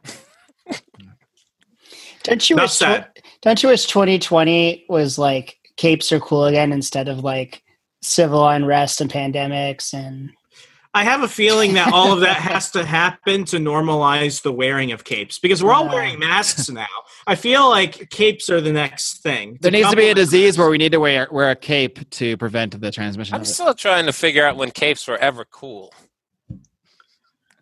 I mean, to actually wear in life, probably never. Yeah, that's what it's like. When was I don't remember time? a time when people did wear them. I think it's some time, not the standard superhero cape, but like a caped cloak type thing. Well, if you're on horseback going through the rain in the English moorlands, yeah, you would need a cape. It wasn't cool. It was like wearing rain boots. It served a purpose. Yeah, but they were cool. I'm sure they had stylish ones. The royalties. Well, yeah, of course. Just like you have a nice coat, right? A cape is just a coat. Yeah. Really, but a shittier version, which is why we don't use them anymore. I feel like if Kanye West starts wearing capes, it'll become a thing. Maybe we should start wearing capes. I'm not going that far, Mark. Okay. I need to see somebody else cross that line. Not until we get the powers to not give a fuck about it. Exactly. If I could Or blow at you up least in my a mind, horse. I'm wearing a cape, which is why when he grabs the red curtain thing and he's like, I'm going to make a cape out of this, that's just him owning it. I respect Yeah, that. I'm going. Because at this point, I'm going yeah. full on supervillain now. Fuck, If- like I'm done.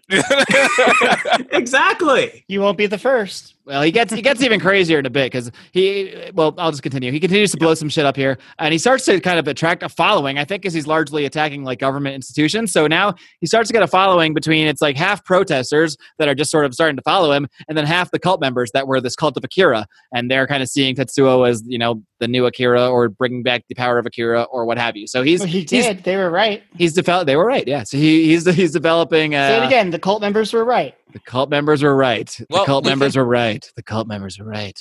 All right. What's that, JB? Well, I maybe you were gonna lead into about the bridge incident because maybe there was some. I can use a break, significance so there. just describe it for us. So when he's making his way towards Akira, there's a scene where he gets confronted with the military on Towards a Akira, bridge. or are you talking towards Tetsuo? Tetsuo's on his way to Akira, right? And then there's a point where he confronts the military on this bridge. Do you remember that? Yes. Yeah. And then there's the cultists behind him and the military in front of him. And he just blows up the bridge and like pretty much takes everyone down. Yeah. Including the people who were basically on his side, like the cultists, both the military and the cultists both fall down as he brings down the bridge. Well, they were. I don't think there was any significance there about the cult's relationship with Akira and the military, and how everyone's going to basically just die at the end, regardless of what side you're on. This is a libertarian lesson. When you start willingly following people, Don't who chase you the have ring of power. I mean, if you start willingly following people who blow up people with their minds and wear capes, don't be surprised when they kill you. That's a very Yeah, specific no- lesson. Nobody Maybe that's really the message there. It's like, No one don't should follow lunatics. Tetsuo, They will kill you. But Akira is different. Right. Well, Maybe they should have asked, "Are you Lord Akira?" He never says no. He never says yes. So Well, they're they just knew like, "I'm gonna he follow was him going to now." bring him back, which he did. They're assuming a lot of things. If I They're- saw yeah. that and I was one of these cult members, I'd be like, I just need a statement, a I declaration. don't of think they sorts. have the specifics down. I just think they know. They see the power. They think that has something to do with Akira, and That they're dude has on a board. cape. Yeah. He has They're a on board. cape. They've been waiting I'll for be this honest. moment. If I see some dude blowing up shit with his mind, I'd probably just go believe what he said too. It's like, well, I've never seen that before, so I think everything's open now. And capes Everything- add charisma. Well, Tetsuo continues to just tear shit up. This is like 20 minutes probably of video of him just destroying everything. And he goes back to the facility to tear that shit up. The weapons could do nothing against him. It does not matter. Tanks, bombs, or whatever. Nothing has an effect on Tetsuo. Kaneda comes back, though. He's got his bike back. He's got his old biker outfit on, and he drives to the destruction. He's gonna confront Tetsuo somehow. He's decided he's going to be the one to figure this all out. And he has some kind of like laser gun. I'm not sure. Did I miss where he got this gun? Or did he just pick it up somewhere? I don't know. He just kind of finds had it. He just has this laser gun. And Well, the military just got their asses whooped, so it's probably laying around. Yeah, I think guess he just so. picked it up from like a dead soldier or something like that. Yep, he actually fires this gun through Tetsuo, which doesn't do anything. It shoots through him, and then like a second later, he's fine, and the gun stops working. So it's really not effective. But then Tetsuo does get his arm blown off at that point. I think it was around that point. And then we see an energy beam from space blast down as they have ignited some weapon that they have had up there. But I guess Tetsuo or some kind of energy is protecting Kaneda under some bubble, so he does not get destroyed by this energy thing from space. So it's not clear to me here if it's Tetsuo that has decided to protect his friend, because there is an inner conflict we see at some point with Tetsuo sort of battling with what he's becoming and battling with sort of connecting with the power of Akira. So it's not clear to me if it was Tetsuo consciously doing that or if that is just the Akira power protecting Kaneda. I'm not really sure. I think it could be. It could be either. I really do think that part's kind of up for interpretation based off of what you have, what your opinion of the whole situation is. Yeah, because the way I see it, Tetsuo could kill Kaneda whenever he wanted. I think this is what they're setting up, considering how easily he dispatched everyone else.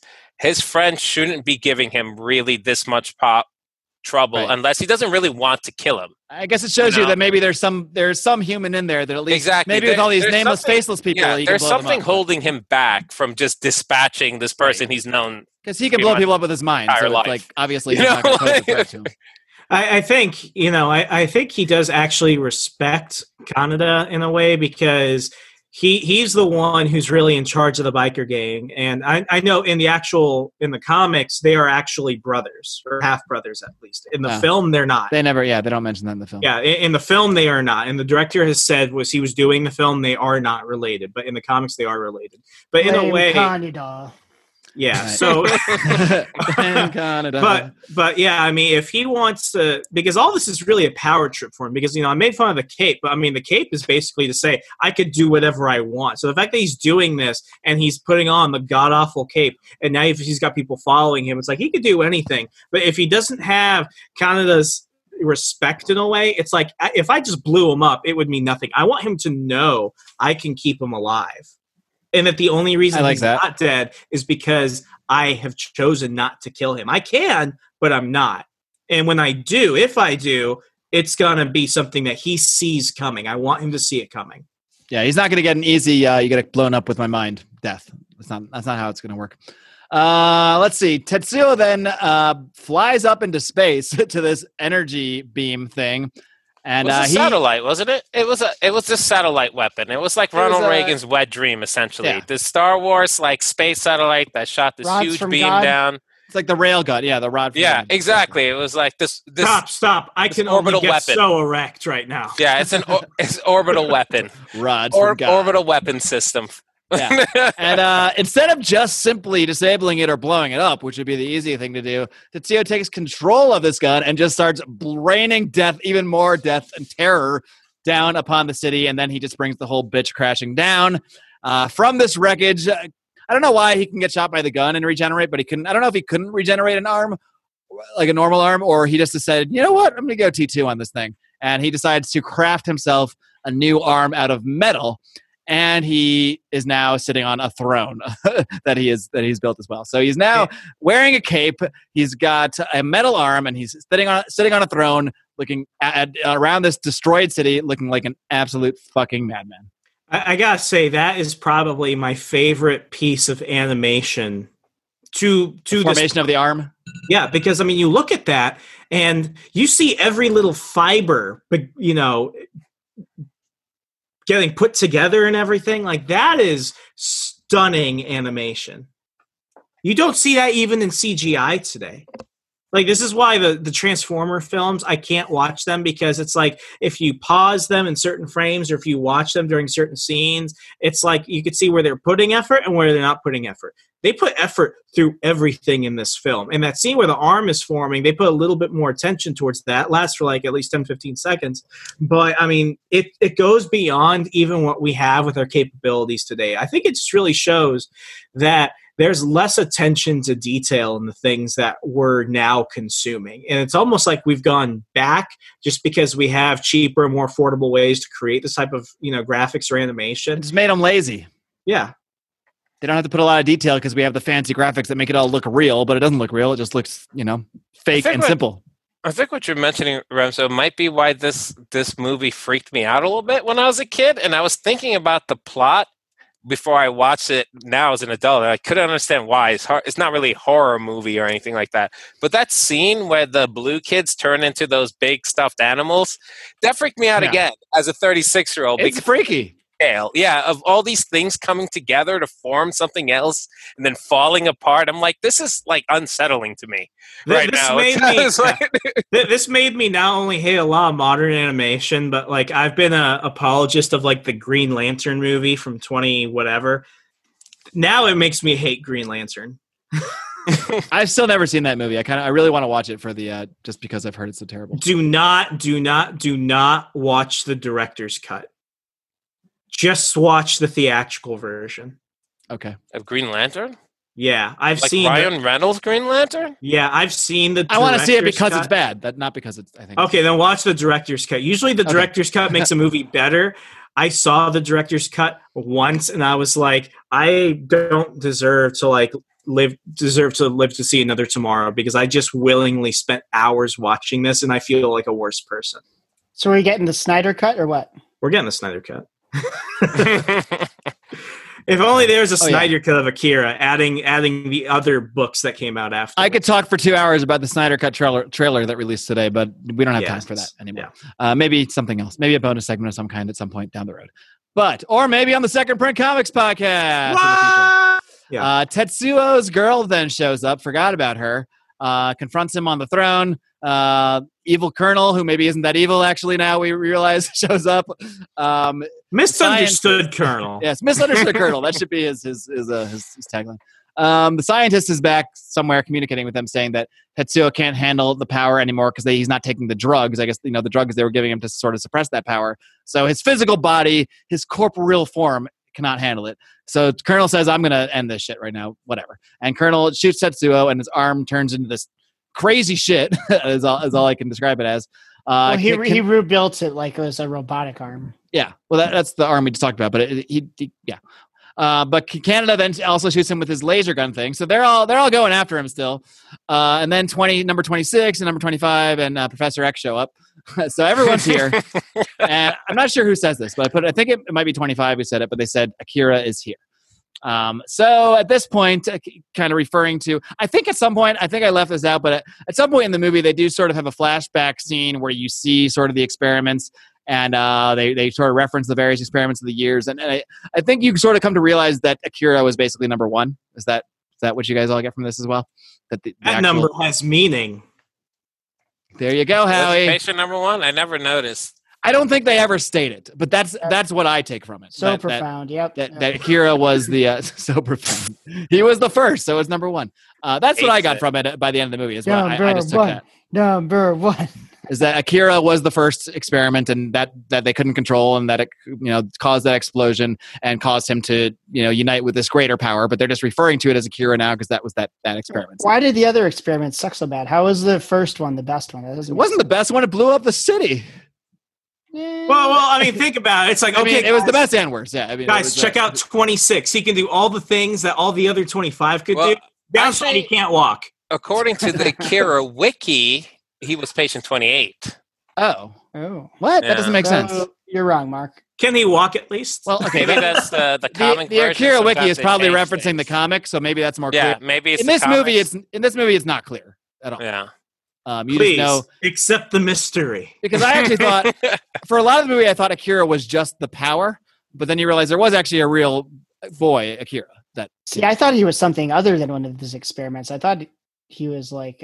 aren't we all more than what we seem? Some power they were trying to recreate, but not necessarily that they created him in the first place. That's what I thought too, but then because at first I thought it was just a power, and then I realized that's what those cult guys had me thinking. Right, that is what the cult guys had me thinking. Don't tell me they steered you wrong. In the comics, they're not mutants, but basically after the first bomb went off that destroyed Tokyo, they started to see that there were some, genetic changes and made to people, almost like mutants in a way. But it's all basically unlocking this telepathic psychological power. That's why they all have stuff that basically comes from their mind outward. So what was the bomb originally? Wait, was this based on I just want to jump in about what Howie and Mark said. Just a Japanese nerd alert. I don't think a Japanese person would have thought he was just a power, because Akira is a common name. That would be like calling some ethereal power in American media. Like Steve. Bob. It's Steve. Or John. Yeah. The cult of Steve. The cult of Steve. So a Japanese person would probably assume it's a person, because that's like calling the power of God John. So it doesn't work if you're in Mexico and you're calling the power of God Jesus. But basically, whoever Akira was, his power was too overwhelming for his corporeal physical form, and he merged with this greater power of the universe. Do we all agree on that? Okay, good. That's the point. That's the real point. And now Tetsuo starts to lose complete control of everything. Maybe now that he's connecting with the power of Akira and all the stress of his, I don't know. It's not really clear, but things are going bad because he's turning into a giant blob, and he's now asking Kaneda for help. Like he's actually now saying, "Help me!" Like he doesn't know what to do. He turns into like a giant baby. Kaneda should have whispered, No. Fuck you. You cape wearing motherfucker. Eat my dick. This whole giant baby Tetsuo blob. will ask for my help. And This giant baby blob consumes Canada, consumes this girl, Tetsuo's girlfriend. I never caught her name. But she's being crushed by Tetsuo, and Tetsuo's like, he's like, I can't even stop this. I'm losing my shit. He's asking Canada to help, and Canada's like, I don't know, man. I'm stuck inside you too. What do you want me to do? But Canada does eventually escape. That's what she said. He definitely Canada does escape after a laser blast opens up a little slit into this giant Tetsuo blob that he crawls out of. There were also these little liquids that the kids brought, that the 25 and 26 and Professor X brought. I don't know what they are. I guess maybe they're the drugs or some of the other. I don't know what they are. Do you guys know what they are? No, they're not. The drugs. only way to stop this is more crystal meth. Yeah, well, either way. I had a more mystical feeling than them just being drugs. Come on. It's something about connecting to this power. I call them the Akira liquids. Maybe DMT. Yeah. Anyway, all this shit gets knocked over, and whatever they release or whatever, it's time. It's Akira time, basically, at this point. Akira is here. Akira has arrived. We see a giant bright light. It is consuming everything. At some point, it seems like the colonel, the misunderstood colonel, he gets like teleported away. He seems like he was like inside the light, and then suddenly he was just like flashed away. So maybe Akira the power of Akira agrees with us, or I think it was actually 25 that did it, because she was holding his hand. Because she seems this might be more evidence that the colonel's not that bad, because the kids seem to be, they seem to like him. Like 25 protects him, and they seem to be on his side. So maybe he is okay. Like it could have been the rapture. Or maybe he was raptured. Wow. Maybe he was raptured. Tetsuo is also consumed entirely by this light. And at this point, like Takashi, that's actually number 26's name. I did get his name. Takashi goes into the light to chase after, to help them, to help Tetsuo in Canada. And then 25 and Professor X, they're talking. They're like, I don't know. We can't. They're not going to be able to. They're not powerful enough to stop this. They're not going to be able to get out. And he's like, yeah, we can't do it. We can't get out. And then they're like, well, wait, if we all go in there and we all use our power, then maybe we can do it. So all the kids go into this light, which has consumed Tetsuo in Canada. And then we go to some kind of like weird dream flashback scene. They're teaching Tetsuo, like Tetsuo's like a kid. He's learning how to bike. And I think, okay, this is a little confusing to me as well. But I believe we were seeing memories and realizing that Tetsuo had already been experimented on or had some testing done in this facility. Am I getting the right thing? Something's got to explain that like ginormous head. Yeah. I don't know. I don't remember that. Doesn't mean that wasn't the case. They showed him. They showed a memory. Because it seemed like it was Tetsuo's memories, and like of him being a kid and all this stuff. And then you see what I think is him brought into this facility, and then he's there in this same facility with these like psychic kids, and they're doing all this testing and stuff. And they showed that, and it seemed like it was from Tetsuo's point of view. So I took it to mean like that yes, it wasn't like just because he ran into Blue Kid that he had these powers. He was already as a child brought in there, and I think he probably naturally had these powers or got them from the explosion or whatever it was. Oh wait, that wasn't Akira? That was him? I thought he was seeing Akira's memories. Maybe I read that wrong then. Maybe that was Akira's memories they were saying the whole time. Is that what it was? That's what I thought. But again, I was drinking and didn't care that much. Yeah. Anyway, we eventually throughout this thing see the birth of the universe, and the city is destroyed. And then the last words we hear, because they were like melding with Akira. That's why I thought they're seeing Akira's memories. Maybe you're right. That might be why I was confused. I probably am. I usually am. Can we Google this? Somebody. I mean, it's the last scene, because then the movie ends. Then you just hear, like, you see this energy kind of fading away into this bright light or whatever, and you just hear, I am Tetsuo. Yeah. So Tetsuo has kind of become one with... Maybe he's taken over the Akira power, or he's become one with it, but he's still recognizing himself, like he's merged with this greater power. That's always what it's... He didn't take it over, like Akira, like, whisked him away with him. Somewhere else. I think the general consensus is that I think Akira just consumed him in because he Like he created a new universe, but with Tetsuo, but he's still like a separate consciousness, which is why it ends like that, to show you that he's not like, he still has a sense of himself, and is not completely part of this new universe that they've created. Someone has to know what happened. in a Like, way. no, for certain, I guess the author does. No. What I mean is, like, Tetsuo, like, if you're restarting existence from scratch, it's like you almost have to have some sense of continuity. Like, I will remember what happened because someone has to carry the burden of remembering why this happened. I am just looking up, because this is the kind of research I we think do I see here. what you mean. Although this is really long, I can't read this all right now. There's an article on Quora where someone explains the entire ending of Akira, but it's really long. I don't think I can read it right now. Okay, did anyone see 2001 Space Odyssey? Hold on, I'm just going to Put read it- one part at the end. Oh, Put good. it in Fine. the show notes. Hold on, no. This is one. There's one highlighted part I'm going to read. The burst of white light is unexplained, but it is meant to signify that like Akira, Tetsuo has transcended into another plane of existence. At the end of the movie, Tetsuo says critically, "I am Tetsuo. He exists." That line could possibly be an allegorical reference, creation of the universe, or similar to Abraham's or the Abrahamic God's first words. But it is definitely a sign that Tetsuo is not merged with Akira and still exists as an independent entity. So that makes sense, I guess. Yeah, I think that's kind of like what I was saying. Like, yeah. And sorry, right before that, and this kind of answers a question I had before, because it says when he's absorbed into the energy with Akira's help. Let's see. So they're saying the flashback.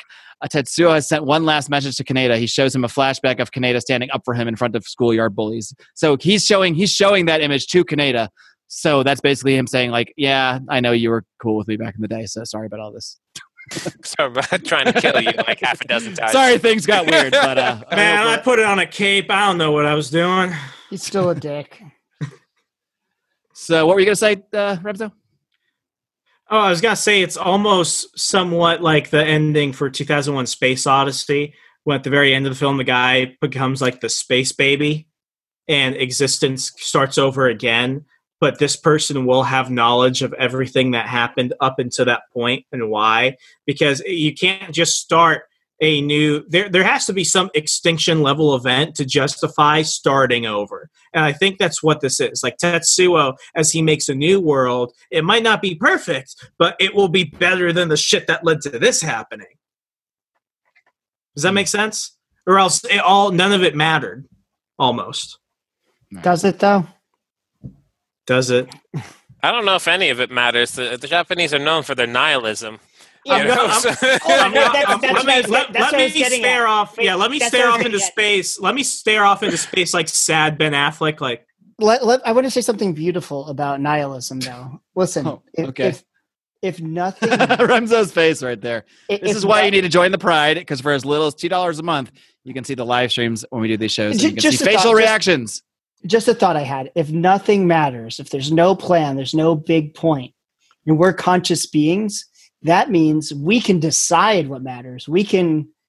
That's existentialism, Howie. That doesn't mean nothing matters then. That's not Howie, that's nihilism. existentialism. Oh no! If I'm in a nihilist world and nothing matters, it's like, well, you know what? I'm going to decide what matters, and I'm going to, whatever, create my own thing. Yeah, that's You just That's my own define. thing. That's the definition of existentialism. What you just All said. right. Well, I guess I like that. Yeah, like This- Sartre and those guys. this is a lot of. Send me a Jean-Paul reading list. Sartre. Okay. You mean Jean-Paul Sartre? That's the one. Yeah, I mean, Is that really what that is? Yeah. Yeah. It's, the thing about Japanese fiction, even the stuff we see now, is that everything is done in a post-World War II event. Like, even when you look at the creation of Godzilla, for example, Godzilla is the result of man pushing the limits. And once you create something like that, you begin to lose control of it, whether it's the unsustainable levels of violence being conducted or it's pushing the limits of sciences that man was not meant to understand. And whether you're seeing it through Akira or Godzilla or through a lot of the other post-World War II Japanese stories that have really even pushed out into Western civilization where we've been able to understand it, it all comes from the sense of past trauma. And how do you transcend past that? And in this sense, it's like there always has to be a new point. Post-World War II Japan was shit, but they chose to get better. Neo Tokyo, like this is them after the bomb. Well, obviously something else has to happen to push them forward. So maybe the world might not be better, but it'll be different to give them that starting chance. That's what a lot of all this stuff really represents. It's what comes after the thing that forces us to stop living the lives we're living. That's all I got. And Godzilla Protect. That's Godzilla definitely, Attack. definitely a solid thought. I've All right, read. sorry, was that JB? Okay, yeah. I was just going to say I've read actually a couple of things talking about how World War II affected like Japanese culture post-war and their media, and Godzilla is one of the things that they brought up too. So yeah, it's definitely I can definitely see those elements in Akira. as Godzilla, well. Akira, it's all the same, Yeah. the same trend. All us. They went Powers from- that we cannot they- comprehend. They went from like kamikaze samurai to like big boobed anime chicks. Yeah, things took a turn. Things took quite a turn. things went Toss a couple atom bombs somewhere, and man, shit gets really weird. The Japanese, like I will say this. Shouldn't they've the got like Jap- a Nazi bar there? In Japan? Yeah. Yeah, Like, that wouldn't surprise me. That wouldn't surprise me at all. like should go to it. swastikas and stuff and everybody's. Like I will say this, like the Japanese have like the highest level of like depression per capita than any other civilization right now. Really? Like the Japanese are depressed. You know they have a problem. They're running out of women. Yeah. Are they? That's the problem that the Chinese are having too. Yeah, But I I thought was they gonna just say, didn't I was- want to have sex. I didn't think there wasn't enough women there's both. There's way more men than women. in Japan. Yeah. Hmm. Really, I didn't Yeah. know that. So like Compared to all most cultures, yeah. yeah, like all of their fiction, all of their stories is about. It's almost always extreme versions of escapism. That's why they need Because all the they're weird not porn, because there's not enough women to No. satisfy No. people. When the tentacles come up, That's, you know there's that's a problem. not why. That's not why. Okay, well, I was trying to give them the benefit of the doubt. Why? So you know how they have like the blurry when the penis is penetrating?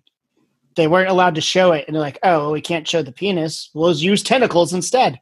And so that was like because of the censorship and the repression. Like we can't show a penis penetrating vagina, so let's use these weird tentacles things. That's There's no law. hilarious. There's no law against that. That's hilarious. That's the libertarian lesson, not of Akira, but of Japanese We anime found overall. it. We finally Repression found it. breeds perversion. Are there any other libertarian, I don't know, maybe not lessons, but talking points or anything like that we can take from Akira? I mean, I think there are definitely references. Look at to- Remzo's face. He's been shocked. He's been shocked for the last 5 minutes. I don't know what I'm thinking right I ever now. think Howie had something beautiful to say about nihilism. He hasn't been the same. One of the few things I know about Japanese history. I mean, I will definitely say that the one thing that this film shows, and I think we see this when we look at the downfall of any society, because ultimately the one thing that is a takeaway is that this is definitely a society that's collapsing. It's just what causes the collapse. And we saw that even before Tetsuo got his powers, he was just really like the final chapter of it. It was always coming down. But what we see are things, it's just consumer culture. And this is where I get into certain arguments with some libertarian academics. I'm like, I think countries and societies and nations are more than just parametered markets. They have to have a culture. They have to have things that unify different communities. There have to be reasons for people to live and find purpose other than just the achievement of commercial or physical consumption and goods. Yeah. And what we see That's in why all the best libertarians are Catholics. I mean, this is the same message that you see in Blade Runner. Blade Runner is one of my favorite, neo noir genres, because what it is it's deconstructionist. You don't see the regular hero. You don't see them fighting for something that is an objective good. They're all just trying to hang on to the shittiness of the current situation because they fear things getting worse. Not that they think that things are good now, but they fear it getting worse. So then by the end of it, you're like, who is really the hero in the situation? And did these people need saving? Like, I know you were in jest earlier, you were talking about Rorschach's famous quote from, "I'll see the world burning, and then they'll scream, 'Save me,' and I will say no." Like, that's really very much of the same thing, because when you look at Alan Moore's Watchmen and you see the world they've created, it's this, even though they won Vietnam and Nixon's serving like 4 terms and stuff like this, it's still a society that's asking, what do we do now? Because, things just are not right. I think the Japanese really embody that in their fiction, which is why I think in a weird way, even though several generations have passed from World War II, almost 80 years, I think they're still trying to find that question. Find the answer to that question. I like it. JB, scientific view of Akira. Scientific view. Is there really one? I don't know. Can be. If you're How a do real we doctor make of laser science, bombs? there will be. I have one. It's See? interesting about like the powers that they have and like the kind of mythology or mythos behind Akira. And it made me think a lot about like Einstein's equation E=mc². When I was watching it, it's the only science thing I could think about. How much like energy there is in like mass, like the mass energy equivalence. Because like whatever mass you have, you're multiplying by the square root of 300 million. Because that's how big like the c is the speed of light, and like a thimble has enough like energy. Just so you know, to you've already lost normies. I cannot follow this at all. But go ahead, continue. You mean I lost them? But I was just thinking about that. It's like if there was some way that you could control like mass and convert it to energy, the things that you could do would be similar to that. You know, I did have that thought, but that's as far as scientific as my Akira viewing got. You heard it here first. Akira is true scientifically. Howie, any last comments or thoughts? Do you hate the movie as much as you did before the show? Can you take one libertarian lesson from it? No. Not one. I thought we learned that cults aren't that bad and coups are okay. We didn't learn that? I would actually. I know everybody has raved about how much care has been put into the art and this and that, but I would actually like to see it redone today. When we actually, I think they are redoing it, aren't they? They're going to do a live action one, though. A 2 or 3 part film series. I bet you I'll enjoy that more, especially if it's made in English. They're going to have to beef up the And dialogue not and overdubbed. make it not inane. And they're going to have to make you care about a character somehow. They're going to add stuff, I bet. But I don't want it to be made by a Western studio, though.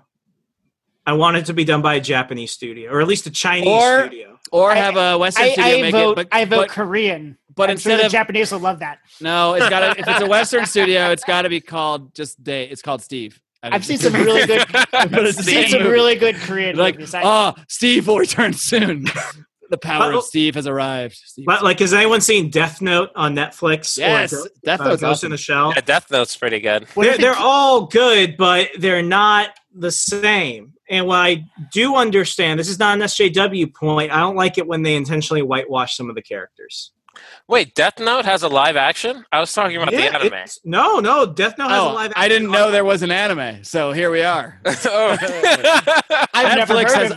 never heard of Death Note at all. No, I knew it was based on a Japanese movie. I didn't realize it was anime. Death Note is great because it has Willem Dafoe as the demon. Yeah, the movie's awesome.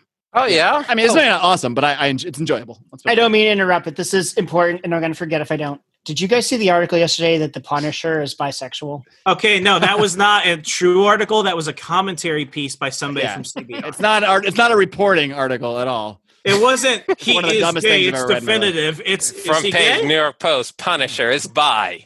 It was like, is this what we write about when there's the only thing in the actual news is racism? So Such now we're a like, all right, what Washington- can we find in the comic such a book? Punisher Washington goes Post both thing to ways. do. News at 11. Such a WashPo thing to do. Punisher's bi, and also he wore blackface at a Halloween party. Punisher canceled. Well, guys, I want to wrap this up with the pause up, pause down system. You can give. It really shouldn't. When Brian and I reviewed movies, we had 2 pause up or up to 2 pause up, or you can put your pause down. But there are 4 pause, so I think you can have a 4 pause system. But we just say pause up or pause down, so that's what I'm going to say. You can either put your pause up or your pause down. If you like the movie, it's pause up. If you don't, it's pause down. Very simple here. The rating system here at the Lions Liberty Movie Review Studio.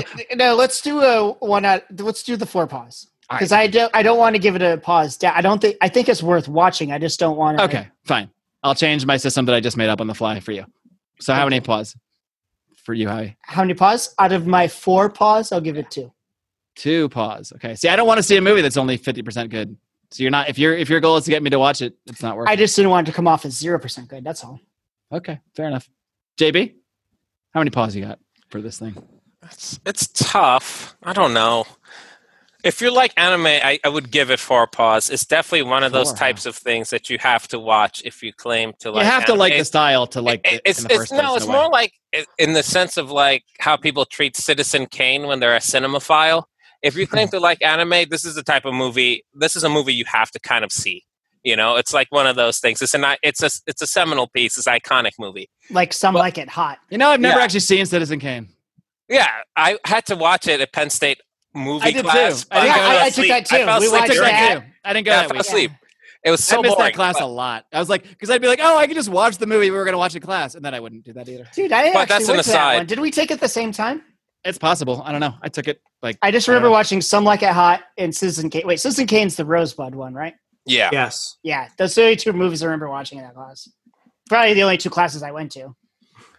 But what was I going to say? I think this is a symptom of don't never go back type of thing. I didn't like it as much as I remembered liking it when I saw it the first, few times when I was younger, when I was a kid. I still liked it though, but not as much. So I'm kind of like, how many paws to give it? I'd probably say 3. I think could he cut a paw in half? That's probably cruel. We shouldn't do that.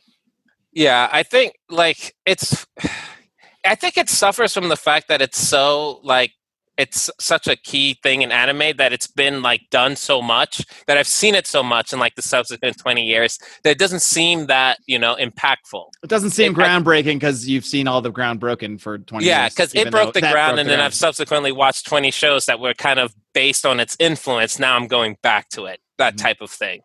I'm Does that make certain sense? Yeah, What it I'm does. saying? I'm It does. certain if I saw it in '88, I'm certain I would have given it more pause. It's like there's some stuff from the past that seems so good then, but now it doesn't really hold up. Yeah, you have to remember this You've got was this made like in 1988. nostalgic feeling. So Yeah. here's an example. There's a movie everybody's seen. I didn't see it until like after college, and I was like, this isn't that great. But I could see if I saw it a long time ago, maybe I think that the movie is Clue. That was not what I was expecting you to say. Yeah, it was. I didn't see that until I was like What? 27. Clue? And like, this isn't. This is even a movie people talk about. Who talks about I Clue? was like, this isn't great. People talk about Clue as great. Is that the movie? I've never heard anyone discuss Clue as a great movie. I've never in my heard anyone entire discuss Remso's face Clue again. to any great Anyways, I need many many screenshots of Remso's so people face. don't think Clue's a good movie. Is that the one I'm thinking about with the murder and the? Who Well, done it's it? Clue. Yeah, Murder's Is that- kind of. is that the one? Is is the a- one with the murder? It's based on the game Clue. Have you played that? No, You never played the game Clue? no. Oh, okay. So that's why you don't Howie. understand why saying it's about the murder actually live does in- nothing. We live in Whatever. different. Whatever. I'm different saying realities. some of this. I some of this understand old why you're crap- a nihilist right now. All right, Remso, give me your review. No, I'm pause a- that, pause down. essentialist. No, wait. Existentialist. Stop all your This head this now. review Just is going to be stop. longer than the movie in about 3 minutes. So let's I, wrap it up. At I least will. they're not a stoic. oh, Sorry, I just like all to. right. I just like to pull some triggers. Okay. Sometimes. I Go ahead. I will give it 3 out of 4 paws only because I reserve the 4th paw for rewatchability. There are films that it's like, I could watch this in any mood under any circumstances and I will watch it. This is not one of those films I would watch. And I would give like the same score to Joker. I think Joker is a remarkable film. Everyone should see it. But am I on a happy day? I'm going to be like, hey, you know what I want to watch right now? I'm in a good mood. I want to watch Joker. Hell Yeah, no. it's not Joker. I saw it in the Once is theaters. enough. I saw it in the theaters and loved it.